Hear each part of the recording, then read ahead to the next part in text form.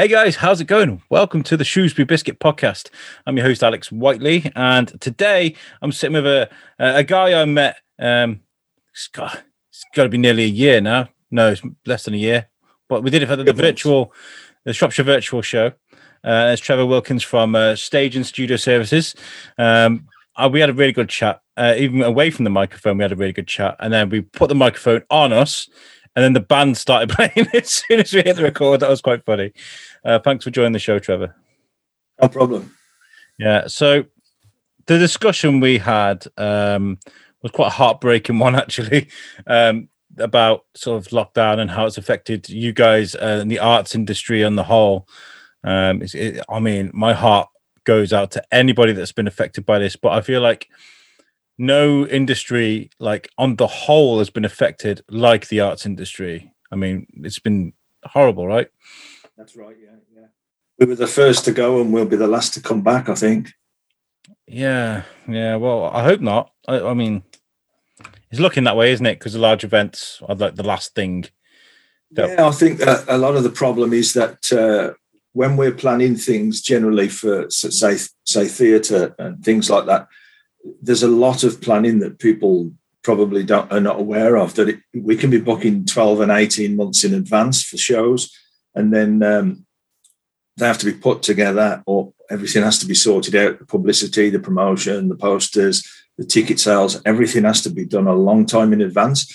So if we started back in August, some events would potentially be able to take place because everyone's waiting to jump on it. But to get back into the movement that normally happens with things like that is going to take a long time. And we're seeing big festivals that we normally work on are being postponed until next year now because they just don't have the time. International things particularly, because we don't know how the travel's going to work. So we've just seen one Colne Blues Festival, which is a fantastic international festival. Many thousands of people come to that one. And the artists come from all over the world, which is fantastic. It's a great festival, but they just can't pull the logistics of that together in the next few months. And if they do, and then there's any problem, they have to cancel it all again. So unfortunately, but everyone's talking bigger and better for next time. Oh, this is what I thought. I mean, my initial plan was very optimistic. It was that 2021 was going to be the biggest year ever. But I think maybe we can postpone that till 2022 or 2022. That's right. Gee, God. God.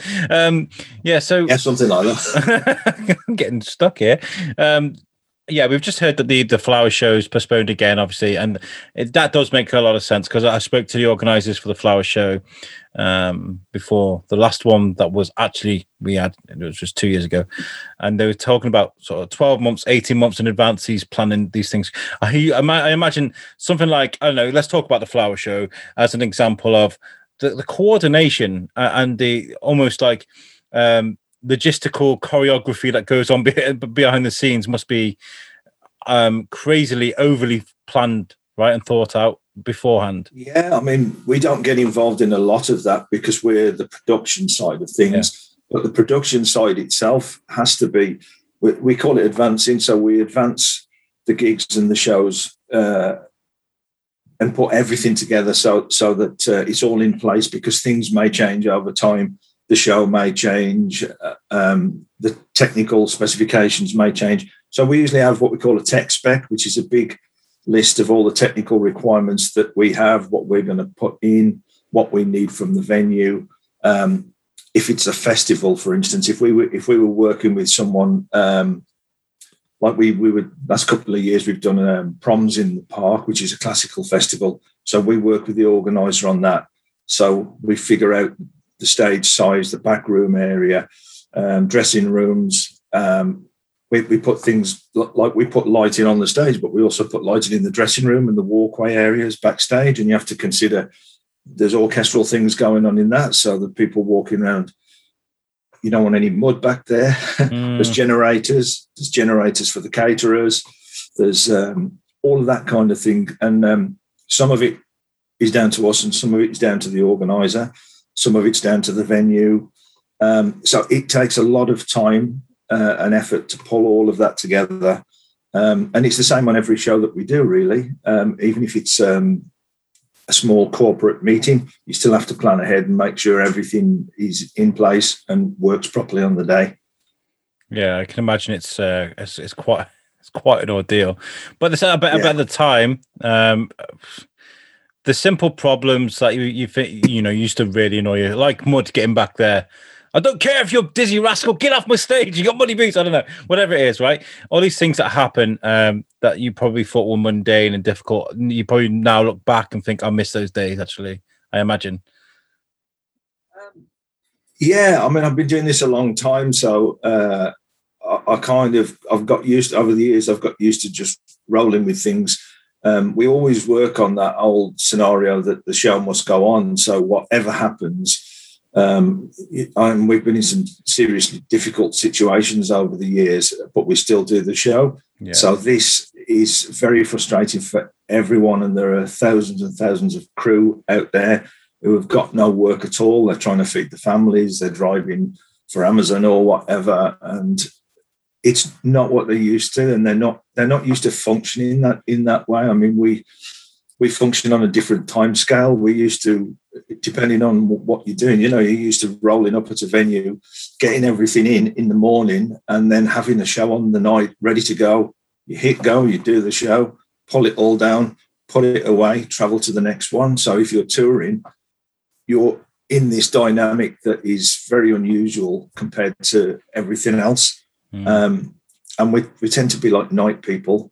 So we were joking when this happened that what we would do is we'd get all the equipment, drive around the block in a van, put all the equipment, set it up on the garden, and then go and watch a DVD of a band, and then put it all back in the van, drive it round, and put it away again, just to keep in the swing of it.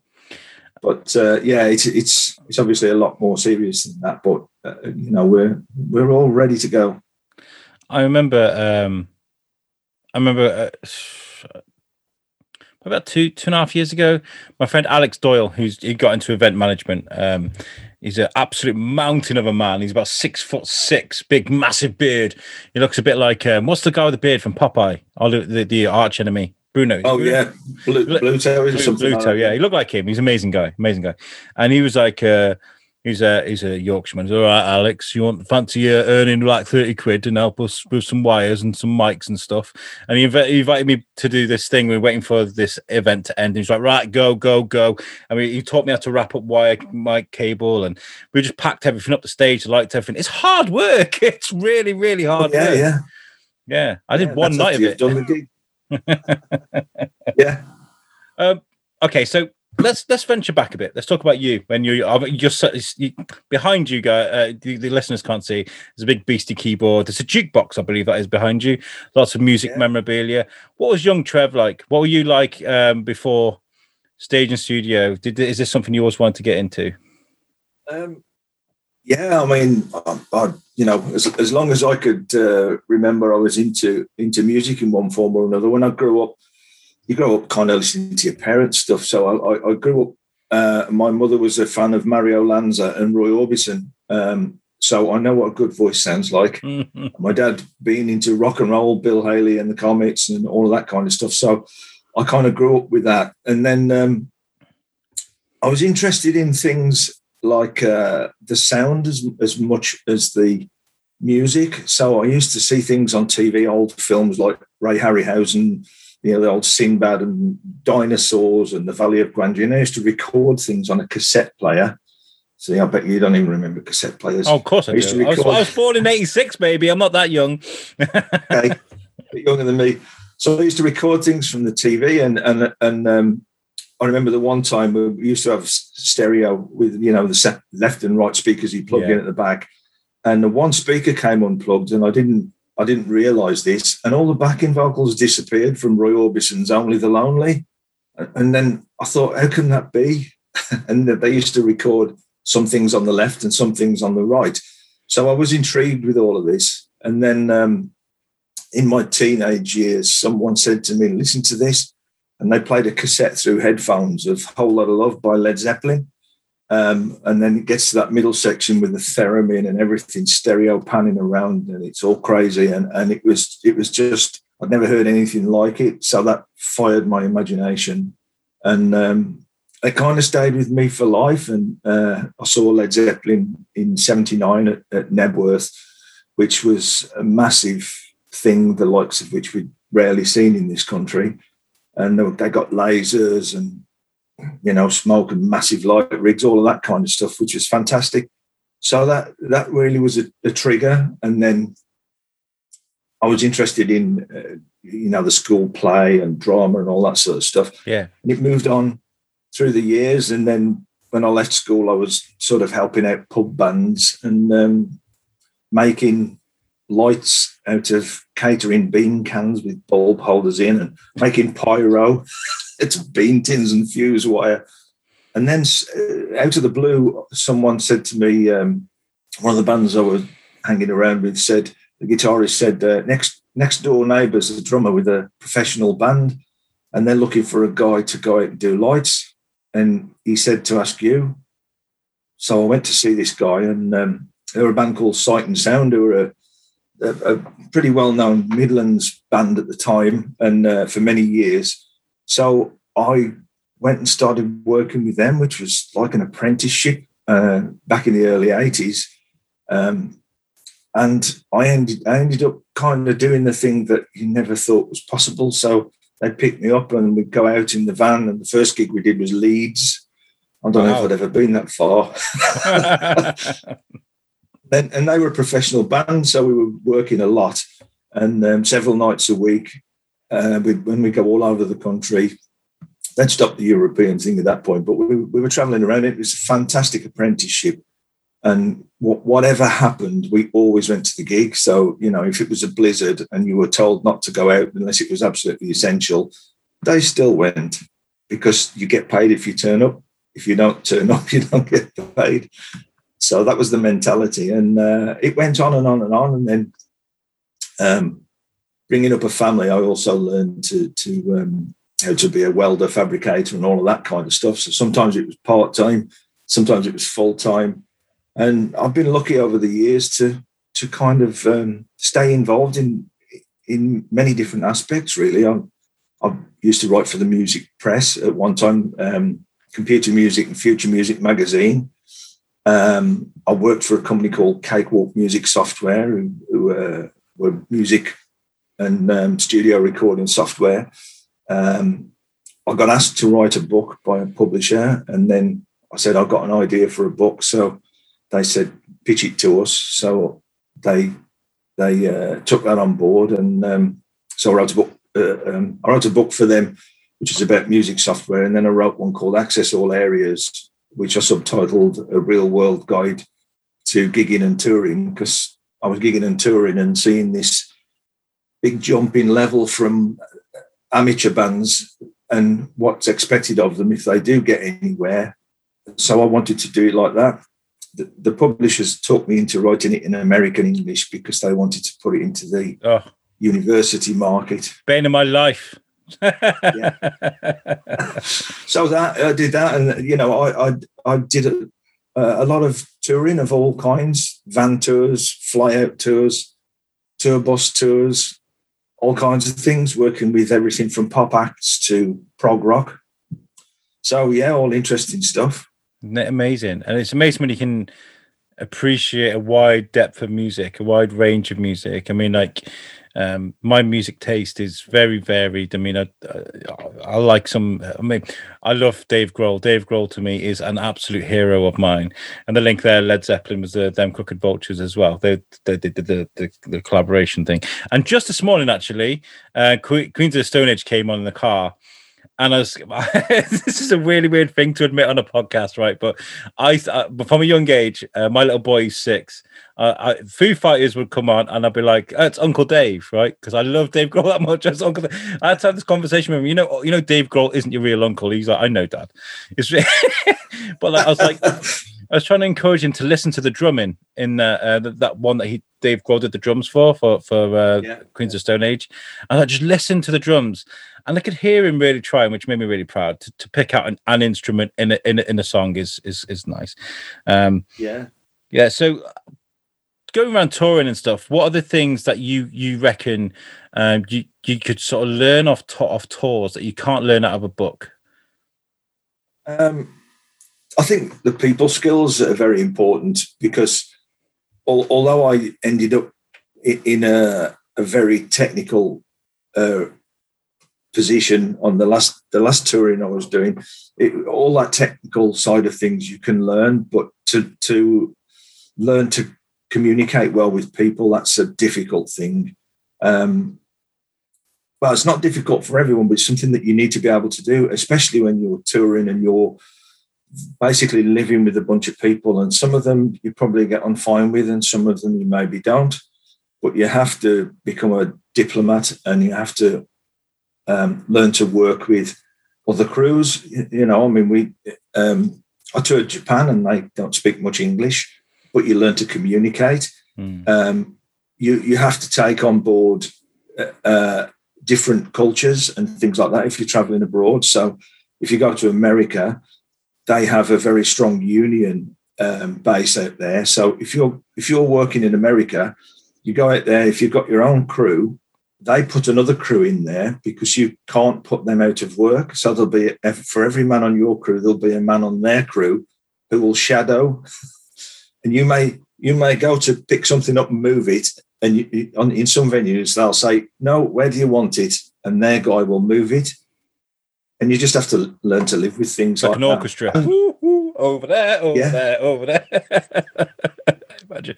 And communicate with your artists. If you're working with artists, you have to understand where they're coming from. And this was not plugging the book. This was one of the things for me. I have a holistic overview of everything. So you might be the lighting guy, but if you understand what the sound guy's doing and why the guitarist's having a problem when you say going dark and you turn the lights off because he's trying to program something, you all understand what everyone else does. I think that's probably a key thing to touring. And I saw this with you guys, the great communication that you have at the virtual festival, the virtual show, should I say. Do you know, I stood on stage, that you were there. I stood on stage and I signed that off with my last comment. And I got on stage in front of all those people and I went, thanks for thanks for enjoying the Shrewsbury show. And it was a Shropshire show. I was such an idiot. But the stage dropped down. The stage fell down on that event. And you guys were working your butts off to try and get it fixed. You had a guy crawling underneath the stage and you're trying to push it back up because you didn't want someone to fall over. And all I could see was you guys just orchestrating everything that was going on. This needs to go there. This needs to go there. There wasn't a panic. It was just you guys had a problem and you solved it. And it was really nice to see, actually. Yeah, well, that was an equestrian centre. So the ground we were on was basically sand and it would be okay for a while. But when people were walking around on the stage, parts of the stage may dig in and, we put boards and things underneath the legs. But, with a bit of movement on it, sometimes the sand would give way. So it's a very strange surface to work on there. But, everyone knows their job is the thing, and everyone understands where everyone else is coming from. And we're all there trying to produce a great show, as well as the artists doing their best. And we try and make it so that they can do their best. Yeah, nice. That's good. What would you say is like the what did it call it? The initiation, the thing that happens that you don't want to happen. What is it? Trial by fire, is that what they call it? I don't know. When something that's going to go wrong, you never want it to go wrong, but it's going to happen. What is that thing that happens to every apprentice that comes for you, and you're just waiting for that ball to drop? I don't know if you know what I mean. The one that I don't know if there's one thing. Anything can go wrong, and over the years, I've been in situations where most things have gone wrong. So I've been in a situation where half the PA's gone bang. Oh. Or, there was a show that I was working on, but and it was Little Richard was headline. Oh, wow. I wasn't working with Little Richard, but I had to go and watch him because he's a legend. And halfway through his set, the lights all went off. This is a big, it was like a circus big top, a massive, great, it was a festival and down in Chippenham. And Little Richard living legend, great big band, 2 bass players, 2 drummers, the whole thing, big brass section. They're all rocking away and the lights went off. And he stopped and he said, I need some lights. No lights. I need some lights, man. I need the lights. Still no lights. So he looked down at his piano and he went, dun, dun, dun, dun, I need some light, dun, dun, dun. And the band came straight in and he jammed a song, made it all up about needing some lights until the lights came back on. There's a professional. That's a genius right there. Absolutely. That's genius, yeah. And I was just going to say, I bet you see those bits of inspiration everywhere you go, like make up for the bad days, those days like with Little Richard, seeing him doing something like that. I bet it's like, well, do you know what? Yesterday was a bad day, but I got to see this, Yeah. You have to take the good moments. And I think for me, the challenge is often a big part of it.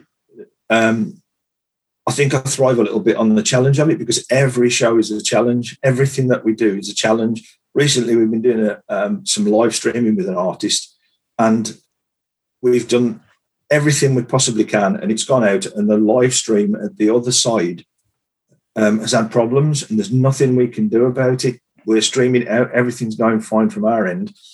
And the technology, somebody said recently, they said, well, the internet's like the M6 on a Friday night at the moment. Everyone's trying to get on there and some people are not going to get home on time. And it's a bit like that. So we're in the hands of someone else. But things go wrong. I mean, you talked to me about King Crimson. We did one show in Madison in Wisconsin. And, they had 3 drummers. The middle drummer, his kick drum beater went through the kick drum skin in the middle of a song. So 2 of us ran on. We took his kick drum out of the middle of the kit, took it to the side of the stage, whipped the skin off, put a new one on, tightened it up, put it back together, got it back on, put his pedal on, put the mics back in the kick drum before the end of the song. Luckily, some of their songs are 20 minutes long. The tour manager said it was like watching an F1 pit crew because it was like changing the tyre. That's what I was going to say. That's a good comparison. Well, you just do it. You just do it. I think that's amazing. I remember seeing, I think it was at Live 8. What's his name? There's the lead singer from the Kaiser Chiefs. Ricky Wilson. Is it Ricky Wilson? I don't know. Can't remember his name, but he was. I'm sure other people have emulated it over the years, but he climbed to the top of the rigging, of like right to the very top of the stage, and he was singing. Do you ever have those moments where you see an artist doing something with equipment, and you're just like, "Oh my god, that's that's Dave Grohl," and I've got to go and tell him to get off my bloody stage or something? I don't know. Does that ever happen? Yeah, we were doing. Putting some 3 support bands on in Cardiff Arena, I think it was, for Pink. And we were getting the support bands on and off. I think there may have been local bands, so we were looking after them, making sure they were okay. And Pink came on and she climbed on the PA stack and sat on top of the PA stack singing to the audience. Now, health and safety, we have to comply with a lot of health and safety, but it was going to go and tell her. Hey, Ping. I imagine she's quite fiery. I imagine she's fiery. So let's talk. Let's talk about stage and studio services. When did this begin? When did you start venturing out on your own and doing your own thing then? Well, it sort of came out of another company. I had a company with one of my brothers some years ago, which ran for about 8 years. And that was we were fairly big on the video side. So we had a great big curved infinity wall and a big green screen and all that kind of stuff. And we were working with our green screen was big enough that we could get a whole chorus line of dancers on there and film them. And we built a big theatre show that was mainly back projection and nice. A lot of virtual stuff going on with that. We did a lot of video and things like that. So that went on for a number of years. And then when that finished, I kind of got a lot of good relationships with people through because I was still touring and things as well. So I'd got good relationships with people from the touring and good relationships with people like Ironbridge museums and things like that I've built up. So I decided I was going to carry on in a slightly different way, keep the equipment that I'd built up over the years and build the relationships that I've got and build on that. And we're now, I think it's 6 or 7 years now with a year out.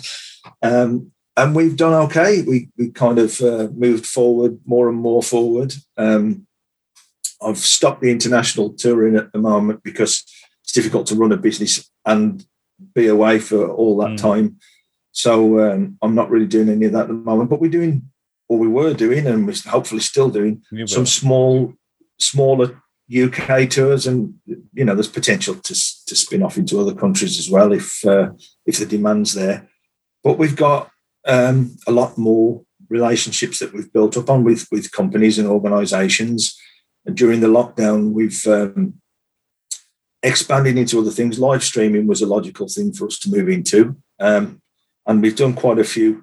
We've done quite a few funerals actually, which I know everyone thinks it's weird and it's the only thing they remember. But there's a need can't get there because they're on the other side of the world, and so church services and things like that. I think we'll continue on live streaming. We've been doing some concerts, and I moved into animatronics. I got more and more involved in it last year. So that combines my fabrication skills that I used to use with all the electronics, the audio, visual, the whole thing really. So I'm currently working on an animatronics project, which is several figures, sound, lights, explosion, smoke machines, projection for a client that we're actually going to go and install some tomorrow, and hopefully it'll be up and running very soon. Wow, that's amazing. When you said animatronics, I thought you were talking Jim Henson puppet type thing, and then I realised you're talking about explosions and the stuff. Yeah. Go on, sorry. Well, we've got figures. The place it's going to, they've got some sort of dummies that were, one of them standing there with a hammer, looked like he's hammering. So now I've built a system where he actually is hammering. He's moving on cue. He's got sound effects going as well. So they basically press a remote key fob. This guy starts hammering. There are sound effects of hammering. There's a light on him, maybe a little oil lamp flickering in the corner, and then they turn him off. Then there's a guy who's shoveling, and then there's other things which it ends up in an explosion and a shot firing. And now I get that you're a guy that has a problem, and you're like, I'm going to find a way to solve this problem. I get that from you, Trevor.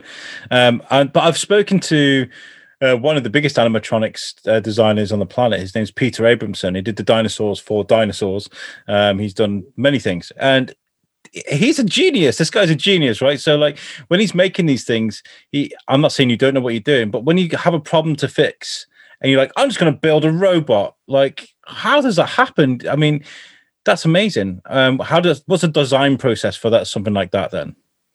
Well, I do say, when people contact me, I do say yes, then put the phone down and go, oh my God, what have I got myself into?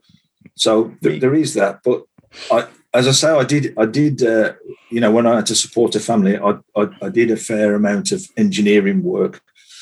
And I got to the point where I was working on like stretcher limos and bulletproof cars and things like that. So that was quite a high level that I worked to. So it's combining those skills with the other skills that we use now, which is sound, lighting, programming of equipment, all of that kind of thing. And it's bringing it all together. And I can buy and program the electronics side of it. I'm pretty good at wiring things together. So, yeah, when I get a problem, I have to figure it out with lots of bits of paper and sketches and, so I've recently been welding things together, tack welding them to see if it works. And then when it doesn't work, moving it a little bit, tacking it again. And a lot of it's trial and error because, I'm getting on a bit now, so I'm not quite as quick thinking as I used to be. Genius like that doesn't die, man. Honestly, you got that that organ in your head that's still working. That's amazing. I love that. That's when I'm not very practical like that. I mean, like, I'm same as you. Someone will be like, "Yo, Al, can you record me this thing at like 2:00 in the morning?" And I'm like, "Yeah, okay, whatever." And come to 2:00 in the morning, I'm nearly dead. That's really inspirational to hear that you can just do that.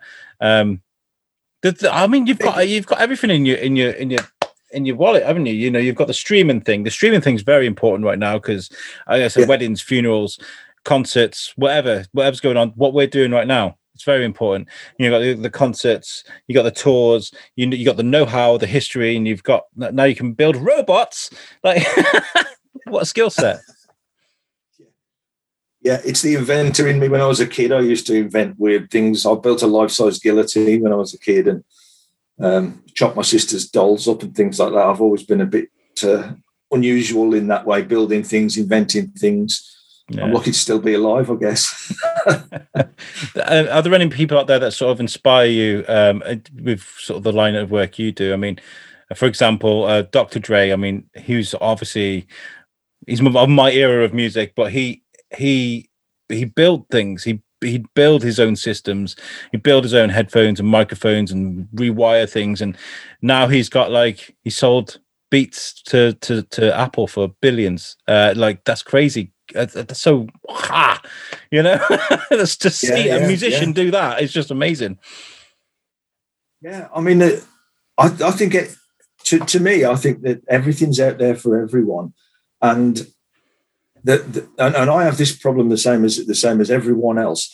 A lot of the time, it's a confidence thing. I'm not good at doing things like we do now. I'm not good at interviews, radios, and talking to people in that way. But I think you have to push yourself forward sometimes and do it, or learn how to do it. I'm the guy who reads the manual. Not many people read the manual anymore. Everyone just presses the buttons until it works. But I think you have to learn about things. And I think if you can learn something every day, and usually it's by making a mistake and then figuring out where you went wrong, I think that's great. And the people who inspire me in the music world, and a lot of these are the great artists that we see, they're very, very focused on what they do. And when you go and see, an artist I've worked a lot with, Robert Fripp, who's an incredible off-the-wall guitarist. People may not know him from some of his stuff, but he played the guitar on Heroes, the big Sustained thing with Bowie. I worked with him as a solo artist for quite some time, and I would walk past his dressing room, and he'd be practicing to a metronome.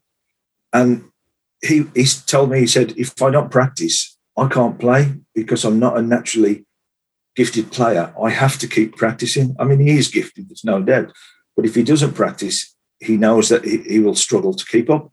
And I've worked with other guitar. I worked with a guy called Albert Lee, who's a fantastic British guitarist. And he, not necessarily practicing all the while, but he'd come to sound check. He's noted as a guitarist. He'd come to a sound check, sit down and play his piano. And we tried to stop him playing the piano because we're trying to set the gear up and do that. But he's just got this focus. He'd be driving to the gig with his earphones in, listening to music, constantly driven by the music, listening all the time, and driven in the subject that they excel in. And I think that's a great thing. Immerse yourself in whatever it is that you want to do. I think that's what they do, and that's inspiring to me as well. I'm always jealous of people that can just, like, I love music. Music is like my life, right? There's music that I listened to the new Weezer album recently, and because of lockdown, because of the problems that they had, they wanted to do something special, but like in a lockdown arena. So they threw out all the digital equipment and went completely analog with a new album. It was amazing. It sounded beautiful. Things that it makes me cry. I get really emotional. But like, I don't have the ability to play instruments or to sing. Don't make me sing. It's terrible. But like, I see, like, for example, there's that Michael Jackson documentary before he died.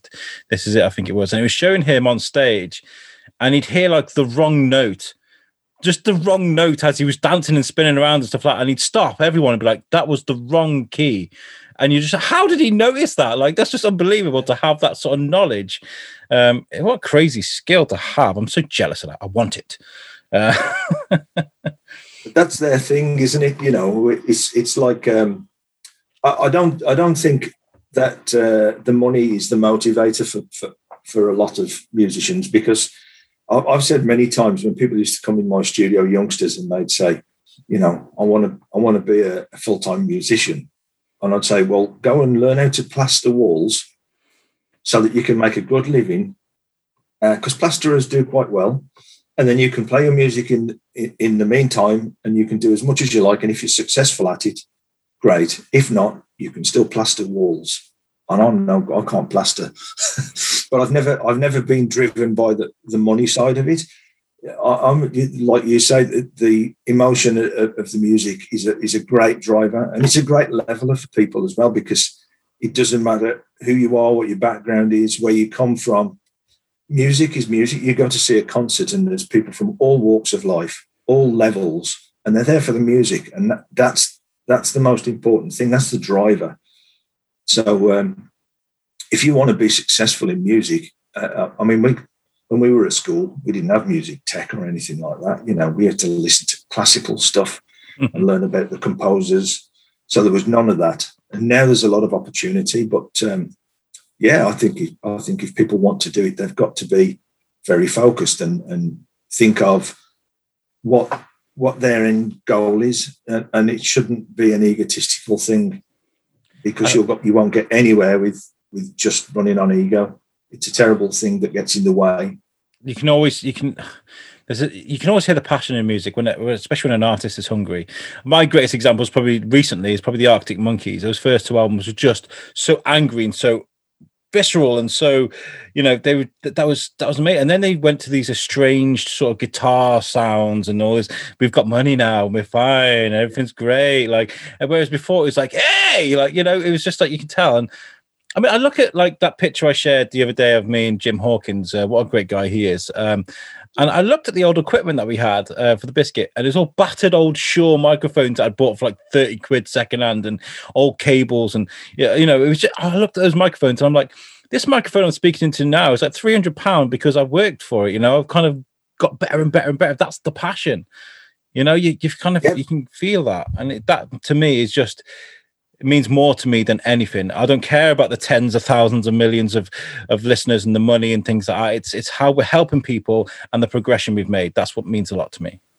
Yeah, the progression's a big thing, because I remember the first time I bought a microphone, and the first time I bought a new microphone, and it was 45 quid. And I thought, you know, I was really nervous about it.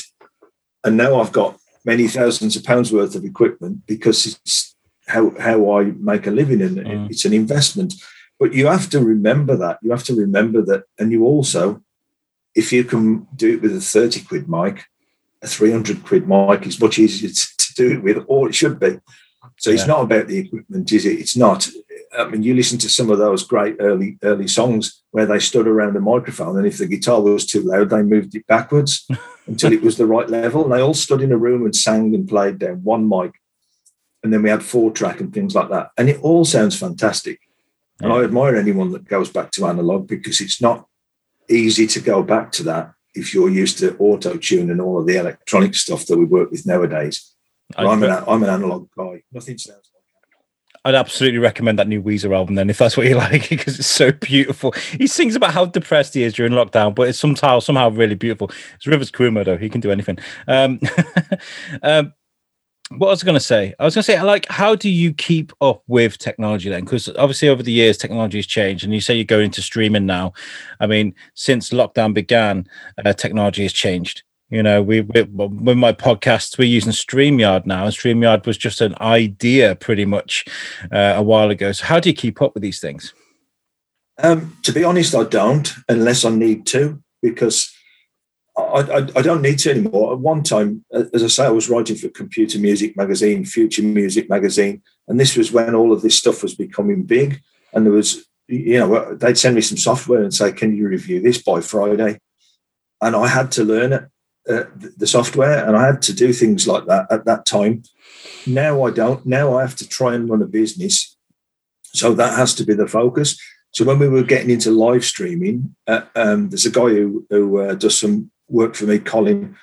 He knows a lot more about live streaming. So I talked to him about it. How do we do this? What do we need? And we got some help from the Marches Growth Hub. Big up to them. So they helped us buy some equipment.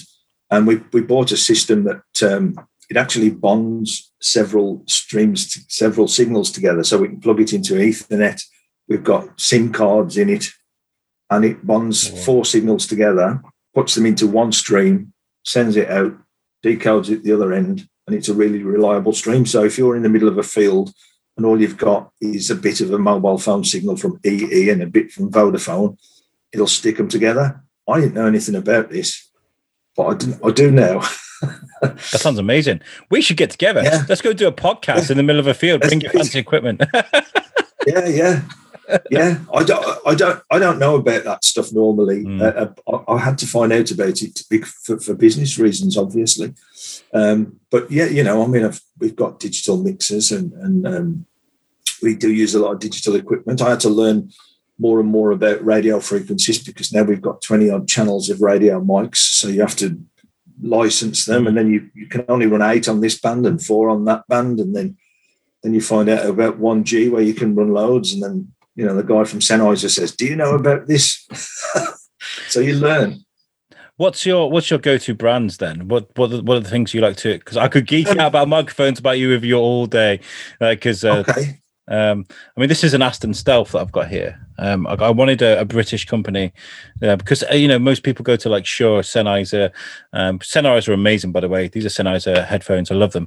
But I wanted a British company. I don't know. I just thought because I got this USUC thing that I do as well. I thought let's find something British. And I reached out to Aston, and that this is the Stealth, and it sounds unbelievable. So I think I'm going to sort of stick with them for a little bit if I can. So what's your favorite? Yeah. Mixing desks, mixing consoles, Midas, British company, Kidderminster. They're owned by a German company now, but Midas.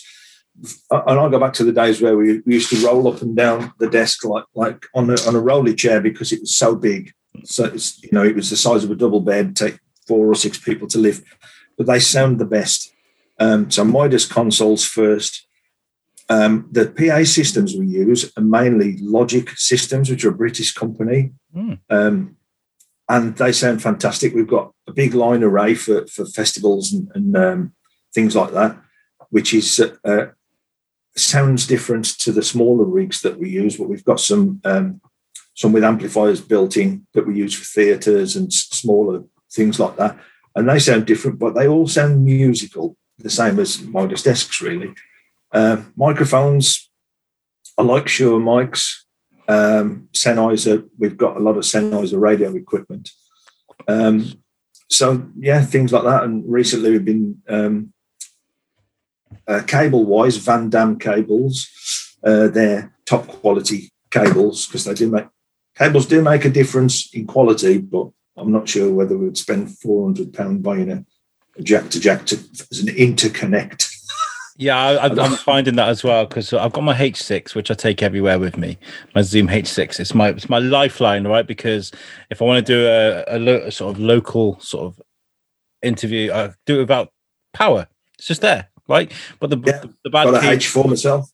Yeah, amazing pieces of kit, and the cable sometimes crackles, and I'm kind of like, oh, what's that? And it's obviously bad connection, so I need to look at cables actually. So yeah, I could learn a lot from you. I'd like to buy British if I can, and hopefully we'll be doing more of that now.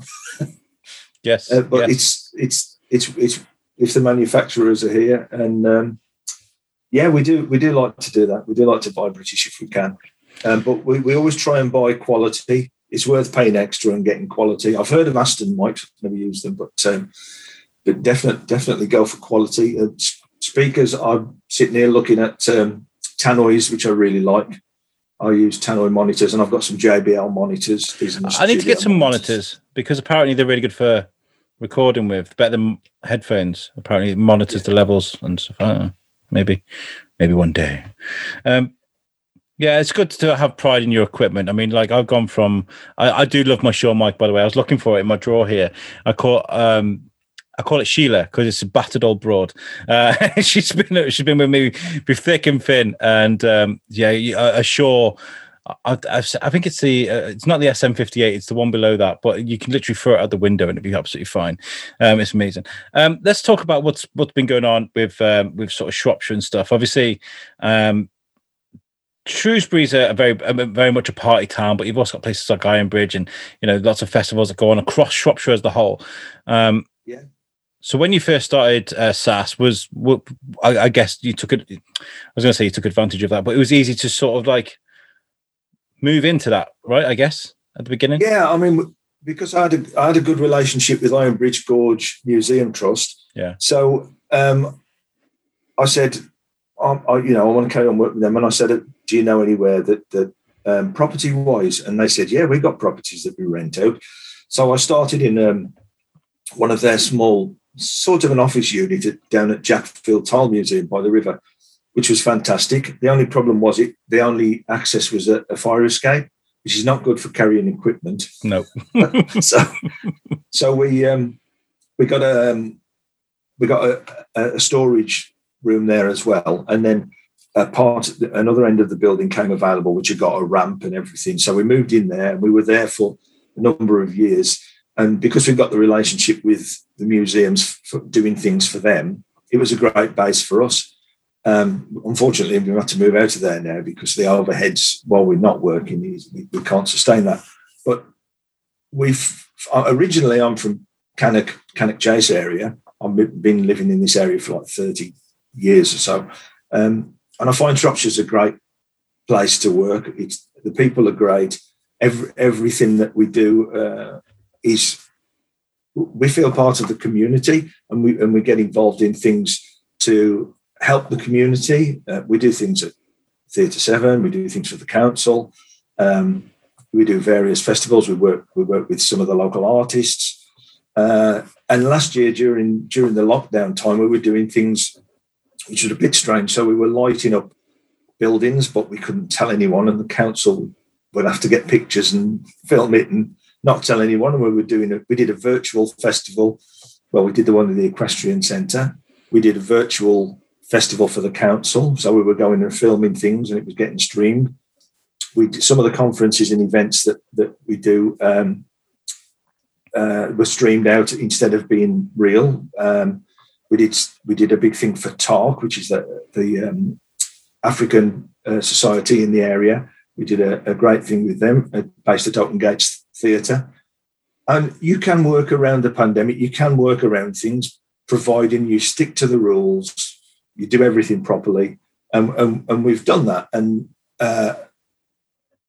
previous to that, we lit one of the cooling towers at Ironbridge before they were blown up. That. Which is a big one to light, that was. Mm. And yeah, we work all over Shropshire, and it's great. I live in Telford now. I used to live in Colebrookdale in a really old cottage down there. And it's home. It's home. And there's such a lot of great people that we meet, and everyone's friendly, welcoming, all trying to do their best. They're very passionate about the history and the area, which is great. I think they should be. Yeah, there's a lot of passionate people here when it comes to things like that. I mean, Beth Heath is like the perfect example. I mean, she does so much, and I can't wait to see people like you and see Charles again. I can't wait to see Charles. Charles is just amazing. I learned so much of him just from the virtual show inside his van. It looked like a spaceship inside his van when he was recording what you guys are doing. It was just amazing. So when the world opens again and we can do all this, I am just so excited for you and for everybody else that can. Yeah, I mean the great thing as well is I mean there are a lot of other people in the area that do similar things to us, but we don't see them as competitors. We see them as potential partners. Yeah. So we work closely with quite a few companies who do cross over with the things that we do. But if they specialise in something and we're doing an event, sometimes we'll get them in to deal with that part of it, and we'll facilitate things.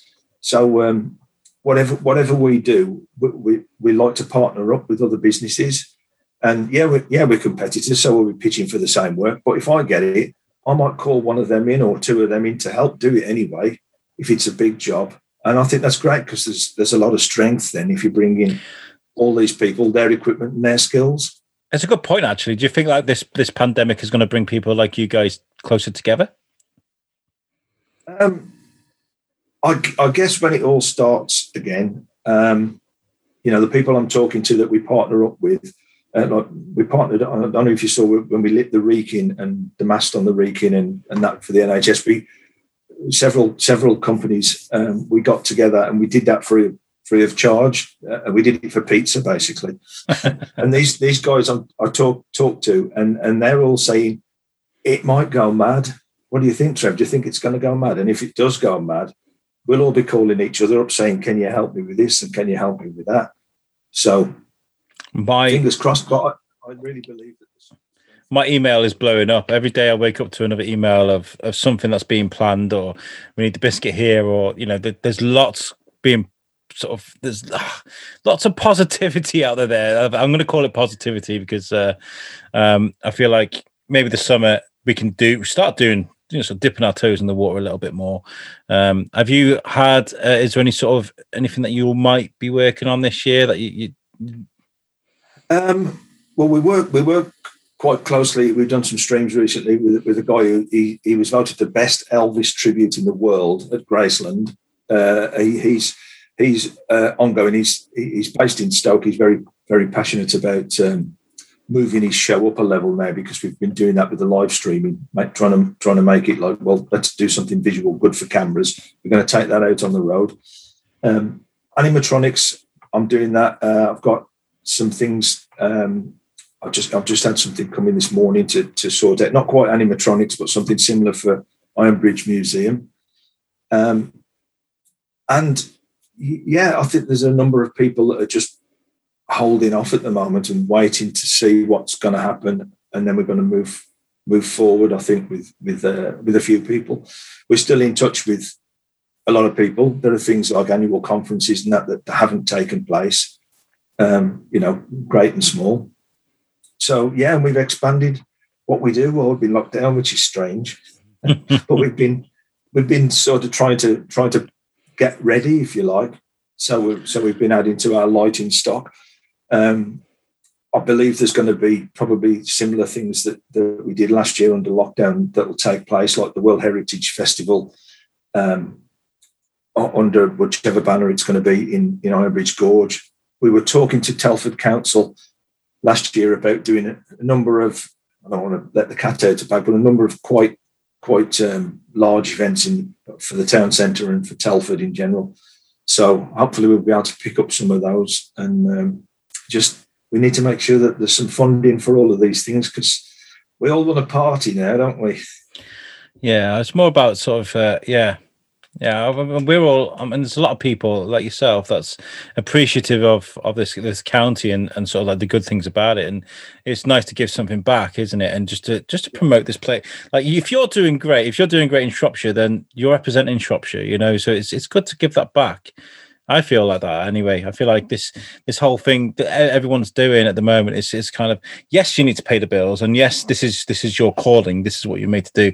But at the same time, you want to look good, and you want the county to look good, and the place where you live to look good. So yeah, I mean, all the best to you, Trevor. I think you're great. I'd love to do another show with you sometime. I'd love to get you on USOC. I think my American co-host would love to chat to you about music and the things that you've done, and I think it'd be great. Maybe we'll put something out together. So are you taking, I take it you're taking commissions at the moment. If anybody wants to get in touch with you and sort of get you involved with events, if you do, how can they get in touch with you? We're at stageandstudios.co.uk. That's all one word, stageandstudios.co.uk. Yeah. And the phone number is Telford 882-657. Email's the best. If you go to the website, stageandstudios.co.uk, there's a contact form and email details on there. But yeah, get in touch. Even if you've just got an idea, sometimes people phone up and they say, "Oh, we think you might be a bit too big for what we're doing." No, we're not. You can hire a microphone from us, or we'll do a festival, whatever you want to do, or we'll light a cooling tower. Yeah, I'll drop the link for the website in the readout for this podcast. So if you listen to this now, just have a look at the readout, the thing that I've probably written when I'm really tired at 3:00 in the morning. We'll just click on the link and you'll go straight to Trevor's website. Trevor, you've been amazing. Thank you so much for talking to me. We've gone over our time. I was like, half an hour, 40 minutes, nearly an hour later. We're still chatting away. I'm really sorry about that, but I've really enjoyed talking to you. No problem. Guys, before we get out of here, I want to tell you about a couple of things. Number one is we're looking for sponsors for the show. I know this is a time where people are like, we've got no money, but there are people out there that might actually want to tell people about their businesses and their events, whatever they're doing. So if you would like to sponsor we've got 3 shows that you can sponsor. Get in touch with us. Go to our website, which is the Shrewsbury Biscuit podcast.co.uk, and there's a form there you can fill in on the back of the website if you do want to sort of speak to us about sponsorship. Fill that in and we will get back to you and talk to you about sort of options that you can do with us. That website is made for us by our friends at Web Orchard. Pete White is amazing. If you do need a website, make sure you go and see him. He'll make you a beautiful looking website. He really will. Trevor, amazing chat. This has been awesome. Thank you so much. And guys, I enjoyed it. Yeah, we'll do this again sometime when the world opens. I keep saying this to people when like everything's open again and you're doing what you normally do, what you love to do. I want to speak to you and see that passion in your eyes when it's all done. Right. So we'll do this in about 8 months or whatever. Okay. Well, guys, we'll catch you next time. Peace out.